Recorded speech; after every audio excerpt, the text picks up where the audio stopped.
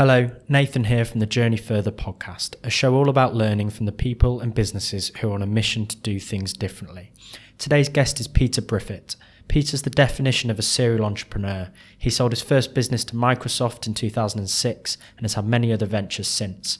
Right now, he's in the fintech space as co-founder and CEO of WageStream, who are doing some amazing work, all focused around helping people improve their financial well-being. I hope you enjoy the show. Peter, thank you so much for doing this. Thanks for taking the time. It's a pleasure. I just wanted to kick things off like we do with every episode by asking you the question, what's the wrong you want to right? You know, the wrong we're trying to right is the monthly pay cycle. We believe that is an archaic construct that actually puts a lot of people into debt, creates a lot of financial stress, forces people into the hands of either, paying overdraft fees, credit card debt, or the worst case in anyone's life is predatory payday lenders. And we believe by giving people access to the money they've earned as they earn it, actually stops people having to go into some of those, have some of those financial issues. And the wrong we right, therefore, is how can we stop people being forced to be paid on a 30-day basis? If you can give them access, can you help them financially? We believe that is true. And that system then, that monthly pay cycle, what's the background to that? How have we ended up in this position? That's a really good question. If we all lived in America, and you can choose whether that's a good idea or not, everyone gets paid every 2 weeks. Whether you're Donald Trump or you work in a restaurant, you get paid every 2 weeks. There'd be riots on the streets if people got paid monthly in the US. Whereas in the UK and in Europe, 85% of people are paid on a monthly basis. If you think back 100 years ago, people got paid daily. A day's work, you got a day's pay. Then it moved to weekly. And now the majority of UK businesses, European businesses, pay monthly. And there's two major reasons for that. The first one is, wait a minute, if I don't pay you, if I only pay myself every 30 days, I hold on to more cash. So there's a cash flow concept there that actually, certainly benefits the employer. Certainly in hospitality and retail trades where cash is king, can I hold on to cash longer? Therefore, how little can I pay my, how often do I have to go before I can pay my staff? Turns out 30 days is about as much as you can go before they're sort of right. So that's one of the reasons. But another really fundamental reason is, running payroll is expensive and it's admin intensive. If you've got thousands of workers that you're paying, it's a huge process. And that's why most companies lock payroll 7 to 10 days before people actually get paid, because there's a big admin overhead, which is a big cost overhead. And just, there's a lot going on there. You have to work out you have to do all the computations around tax and everything else. So it's really cash flow and admin. So the less often you pay people, the more benefit that has to the employer. But clearly that's created a liquidity crisis for a lot of UK employees. And we live in a country where 55% of UK families do not have £250 in savings. So you could be a master of budgetary, and that's great, and you can budget. But what no one can budget for is unplanned expenses, flat tires, boiler breakdowns, or whatever else. And if you get hit by one of those and you haven't got a savings cushion, then where do you go to try and fix that problem? And that is the case for lots of overdrafts, and that's where the whole payday lending industry grew from, is taking advantage of this liquidity crisis. And I guess the payday lending industry started off the back of an innovation originally, that these companies realised they could quickly make lending transaction. Let's be clear. When people were paid daily, there was no payday lending industry.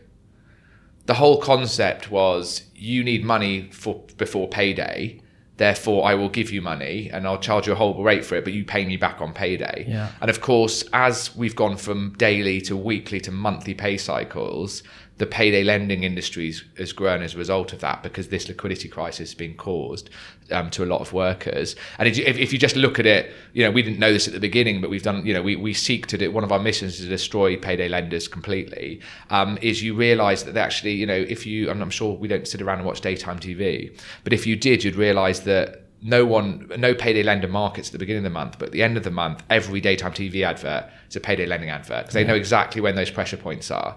And that's when, it's the last week of a pay cycle where people feel most keenly around their, financial health. It's a reason a lot of people don't go out in the last week. It's a reason lots of people stop spending in the last week. It can be hard for people if you haven't got savings. Because I sent around a message to the company yesterday telling them that I was interviewing you, and I reminded them that no one had been paid for 36 days. Because you got paid early at Christmas. We got paid just before Christmas, and then now it's not even the end of January yet. And I guess that made me start to think about that it's not just necessarily low paid or low salaried workers which this kind of innovation can help. It's people across the board.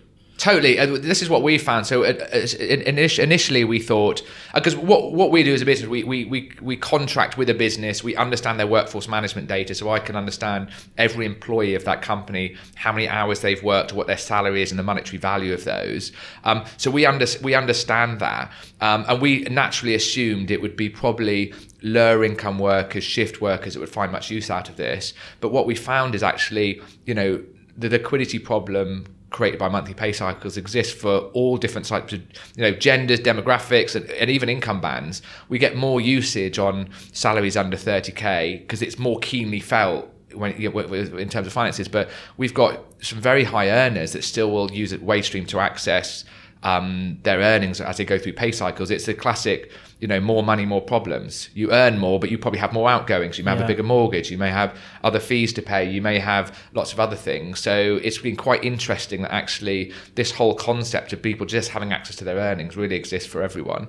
And that's something that we, when you actually talk to employees, no one can really answer why we get paid monthly.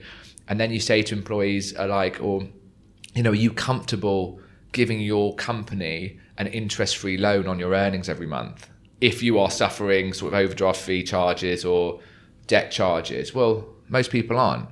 Well, there's something that we can do to solve that. So I think when we're working with forward-thinking employers, think like Boopers or Rentokils, casual dining groups, they see that actually in many cases, a monthly pay cycle isn't helping their staff to budget, even though we've all been indoctrinated to think that it's a responsible mechanism. If you give this flexibility back to people with their finances, is it going to help them? And therefore, will they like working for you more? Turns out that seems to be true. And just on a practical level then, how does it actually work for an employee, I guess, first of all? How does the platform actually work? Sure. So we contract with the business, and let's say someone like Carluccio's, they roll out WageStream to all their staff. And what that means is they say, hey, we've now got, WageStream's now been launched. You can now access your earnings as you earn them. So the staff can download an app. They can log in with their employment credentials. And then in real time, it shows them how much they're earning every minute of every day. So as you start the pay cycle, it's 0. And then it moves up as you move through the pay cycle. If you're a shift worker, every time you do a shift, the app says, hey, you've just earned this money. So we've accessed rota scheduling software at the employer level. Right. So we can understand every minute of every day how much your staff are earning, how much you owe them as the employer. And then the employer can set the percentage their staff can take, which is normally about 40% of their earnings. So you want people to have money at the end of the month. You want them to be able to cover all their outgoings, but you also don't want them to get into debt between pay cycles. So it's very simple. Download app, enroll. I've now got access to my earnings. If you want to take money between pay cycles, we've, as WageStream, facilitated that payment for you. So even if it enters your account, it says Carluccio's on your bank statement as it comes in, so it's obvious where that's originated from, but we've paid for it. Because we understood that, for cash flow reasons, people have moved to monthly, so we couldn't impact that. We had to fulfill these payments, and we just recover the money next time you get paid. So we've got a really smart technology that doesn't impact payroll. It doesn't impact any of the processes. About 2 seconds before you get paid, we can recover the money that you've taken, and it gets deducted from your next pay slip, essentially. So that makes the implementation into a business much more straightforward as well. Yeah, the one golden rule for any workplace implementation ever is don't touch payroll. It's sacred land. We deal with pay systems that haven't been changed, and these are in major companies for 15, 20 years because, look, it pays people. Where's the upside of changing? There's only one downside, which it won't pay someone. And then we, you get into this whole, money is emotional. And it's true that the reason most people work is for their wage. The most positive thing an employer can do is pay you. Employers have a lot of other benefits. You can give away, you can have half-price cinema tickets, fruit bowls, yoga. But I promise you, if you don't pay staff, those other benefits aren't as important as you may think they are. Yeah. Pay is the most important benefit people have. And therefore, if you don't pay people or you're late paying people, it's a very negative reaction. Conversely, if you provide really positive financial tools to people, there's a really positive reaction. I think that's what we think as a business. This whole positive thing you do, why do you just do it every 30 days? Can we provide more flexibility around the most positive thing you do for your employees? How can we make that stronger and that bond between you and them stronger? Essentially sitting in the background and making the employer the hero of all these financial products. And what kind of reception do you get when you introduce this? I guess you're introducing the concept of financial well-being often to companies as something which they should be thinking about. Yeah, absolutely. So you're going in and it's seen as absolutely, it's a wellness benefit. This is something that can really help your staff. And again, with the bigger companies, and with that, it's all about engagement. How can they engage staff? How can they make their staff feel a bond to them? And then of course you get the upside benefits of retention. People stay with you longer, people are more productive, less absenteeism, all those types of things. Definitely in financial wellness. And that's why, not least, yes, you can stream your wages, but also you can track your wages, you can save your wages every month, and you can also access financial educational material as well. And we've actually realized something that we didn't know. I mean, tell our investors we didn't, is the tracking function. So now if you go on WageStream, it shows you how much you've earned, how much you're going to earn in the future as well, because we can look into those rotas and say, hey, this is how many shifts you've got, Nathan. Okay. This is how much your expected total will be at the end of the month. Because I've realized something that we didn't know, that actually most people don't know what they're going to earn, especially, I mean, if you're salaried, you have a much better idea. If you're a shift worker, you generally don't. And as a result of that, people, I mean, I've never received a paycheck in my life that I've been happy. Like, no one's happy. Like, so it's never been a happy. It's like, I thought that much tax. What band am I? That type of thing. And that happens a lot to shift workers that have volatile pay. So we found that giving people instant visibility on what they've earned this month, what they're going to earn, whether they're tracking against next month, what your expected cash flow position is at the end of the month is really powerful for people, because then they can start making different decisions as opposed to being in the dark about stuff and then getting disappointed. And that's what drives a lot of our thinking now is, with open banking in the app, can we say, hey, it looks like you're going to be £200 in overdraft by the end of the month. We've seen another shift in the rota for you, and we know you've got a Vodafone bill to pay. Let's call that the Vodafone shift. Pay that bill for you, and then at the end of the month you'll be even or £100 up, which is a better financial. So I think visibility is really key, because people just don't have it as a day-to-day. A lot of the larger companies we work with, and these are big, well-known hospitality brands, retail brands, their staff are taking pictures of the notice board where a laminated rota's been posted, or they're making notes on an app, or they're using spreadsheets to try and figure out what their earnings are going to be. So giving that to them in real time and showing them what their financial position will be in the future, I think is really powerful. Because there's a lot of neobanks that do an amazing job of categorizing your spend and showing you what you have done. What we're trying to do is show you what you could do, and I think that's the new wave of fintech is. Yeah, tell Peter, you've eaten at too many restaurants again. What am I going to do about that? But what can I do to improve my financial situation? Information like that, I think, is incredibly powerful. Interesting. Now, it's interesting that you say about the stuff which you've kind of discovered as you've gone along. I guess you guys are 2 years old now? Yeah, I mean, when we started, we thought we knew everything, and then every month we realised we were idiots 4 weeks ago. So it's one of those things, and I think that may have gone to 6 weeks now, or maybe 2 months. But yeah, you're constantly iterating.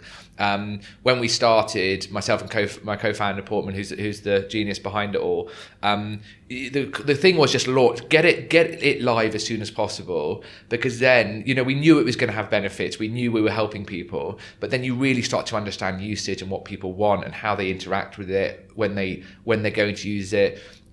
We know that Mondays are always the highest day for transfers, because it's a workplace tool. People aren't using it for spurious reasons. We also learned that once people understand it's their money that's going up in real time, not debt, not credit, it's their money, they're much more responsible with it than they would be, for instance, if you get a letter from your credit card company, hey, you've got 10,000 more to spend, buy that bigger TV. It's like, no, that's the worst thing. But this is so it's interesting. So they're responsible, and then we see usage. 41% of all transfers happen in the last 7 days of a pay cycle. That's just absolutely what we probably initially envisaged, because that's when people have their cash flow issue. Well, that's really interesting. One of the questions one of my colleagues sent me was, how do you ensure that you're not encouraging the type of sort of irresponsible spending that you're trying to protect people from? No, that's a really good question. And that is actually one of the major questions that we have with all our employers is like, this sounds great, but will my staff be drunk every night? Will they go and gamble it away? And which is obviously a very paternal attitude to our staff. But the truth is, when it's your own money and people know it's their own money they're earning, they're actually much more responsible with it than you think. Now, we have controls on both sides. The employer will control the percentage their staff can take, the amount of times their staff can use it, the monetary value of those times. Those are just set controls you can do on an individual group basis. The employee has controls. They can say, I only want to use this much, or I'm going to not use it for these days, or whatever they do. But the truth is, we have, on average about 25 to 28 check-ins a month per employee on the app. And the actual usage of streaming is about 2 times a month. So people just check, they just want to see what they're earning. That's actually the primary use case now. It's the utility function that all apps must have to survive, right? Everyone has to have utility function. And because then you get people actually using you and it being meaningful in your life, and then you are one of their top 10 apps on a home screen. I mean, if you are an app company and you're not on someone's home screen, you're out of business. So you need to be meaningful to people, and that visibility we found more meaningful than actually the ability to stream. But we also, every time someone does stream their wages, they tell us why. There's a whole, they tell us what the reason was. That information is also given to the employer. Well, your staff are using, on aggregate, not on individual level, but they're using it for transport to work. Did you realise that? Or they're actually using it for groceries in the last week of the month, or they're using it to pay a boiler or whatever's happened, an unplanned expense. So once you actually get into the perception is it could be misused. The reality is it isn't. Hi there, I hope you're finding the show interesting so far. While I've got your attention, I'd like to invite you to join the Journey Further book club. It's a learning community designed for time-pressured marketers. We read the best business books and share bite-sized insight from each chapter, as well as hosting events with the authors. It's completely free to join. Just go to journeyfurther.com to sign up. Back to Peter. On that mission in particular, the mission you say about putting all those payday loan companies out of business, how far down the line? Well, it's working, isn't it? Yeah. So when Wonga went out of business initially, we had we did a payday loan funeral across Millennium Bridge. So we got a coffin and we went across Millennium Bridge, and it actually was a really good stunt because it was front of the Guardian, front of the Times as well. So even if you go to the Press Association now and look for Wonga, I think our picture's up there with their logo. With their logo, yeah. No, I mean the truth is, we set up our mission to destroy payday loans. The regulatory environment now is really crushing them as well, which is fantastic. So the FCA, after it takes a while for regulatory laws to catch up with new technologies. Payday loan companies became very astute at online, use a little bar, take your money, not credit checking people properly, not checking affordability, and they've all been punished for their sins. So they are now a lot of them had been trading insolvent because they were just getting fined by the financial ombudsman. But then I think, actually, wait a minute.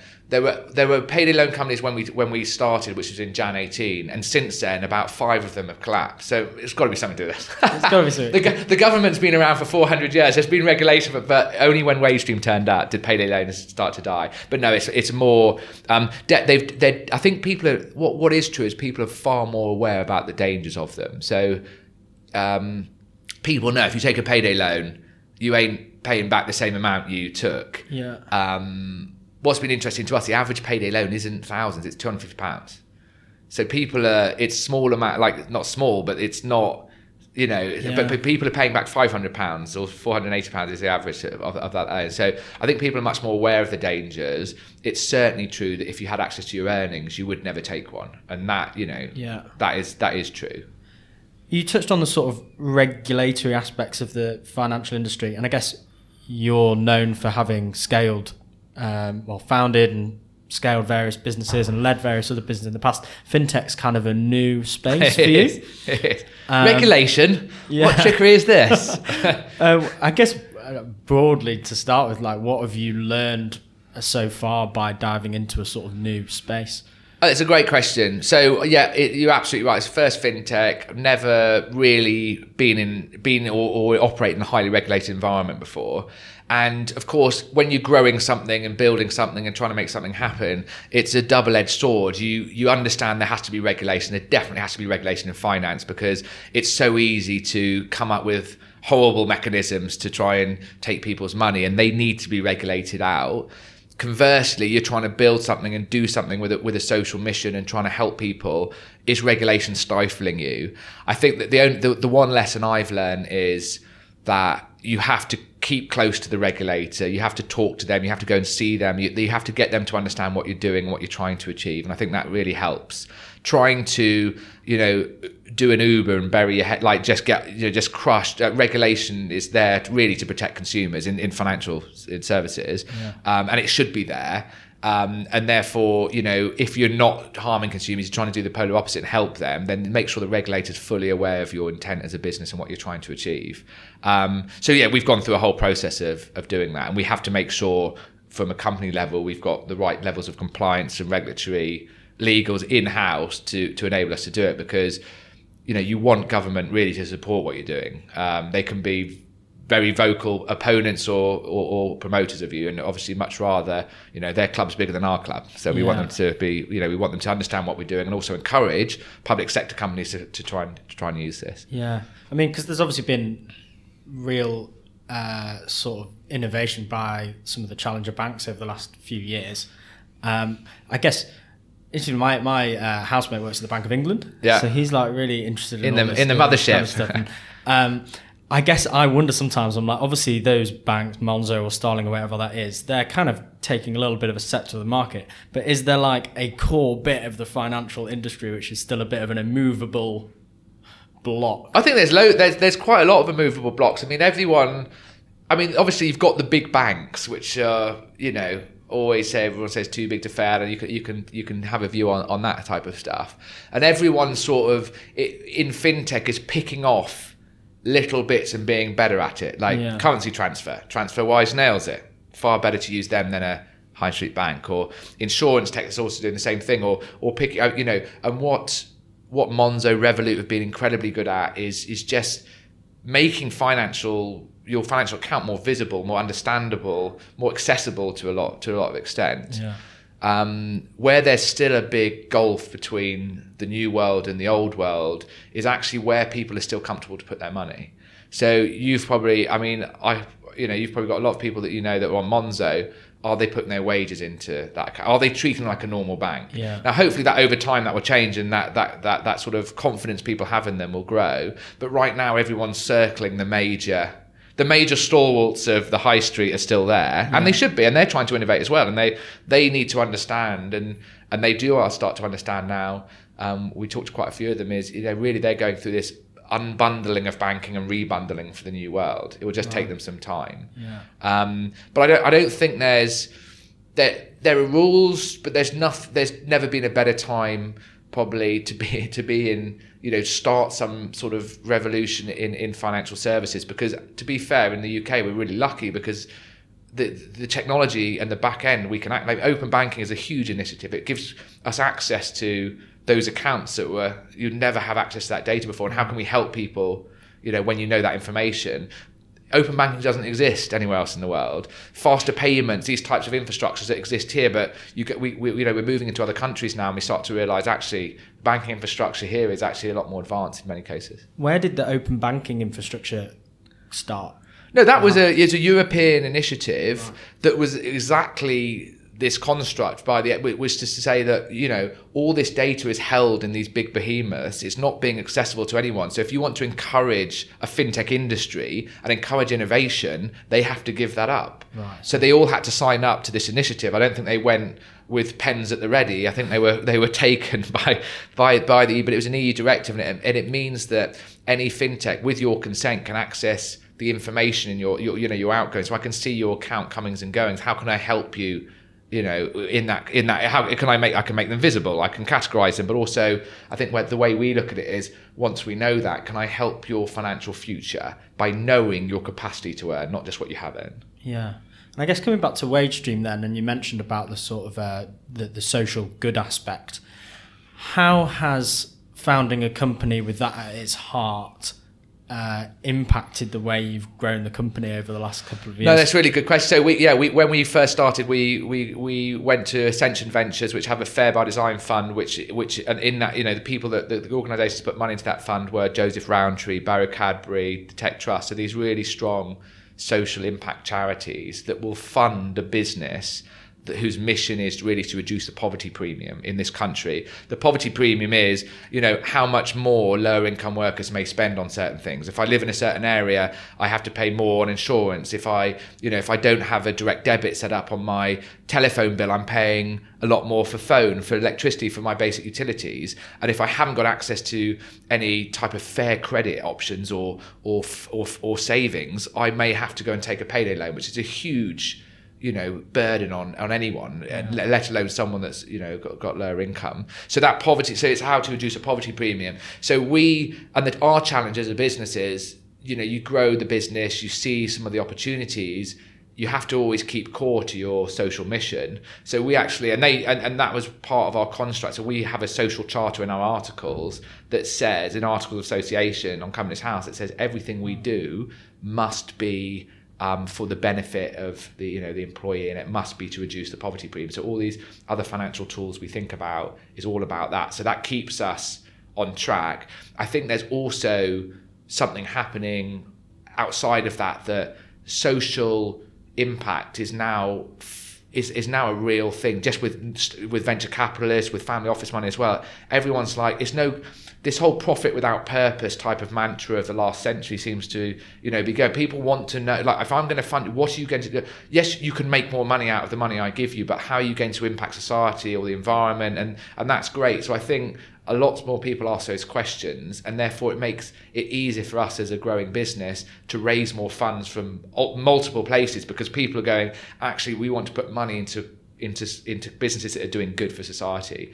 And I don't think that was the case 20 years ago. So I give you money, I want 10x back. Now it's, I want some money back, and I do want a reasonable good amount. But what I want you to tell me is how you're going to impact society. And we see that. And I think that's something that's very helpful to anyone doing social impact business. So it's becoming an advantage for you rather than a hurdle. It is. If you look at, Davos this year to 5 years ago, it's all about sustainability, environmental concerns. You've got big PE firms, big funders going, we're no longer going to fund these coal, producing industries. We're no longer going to fund these fossil fuel burners. We want to fund businesses that are actually helping us. And I think that's a real change that's happening now in real time. Yeah. But we didn't know this at the beginning.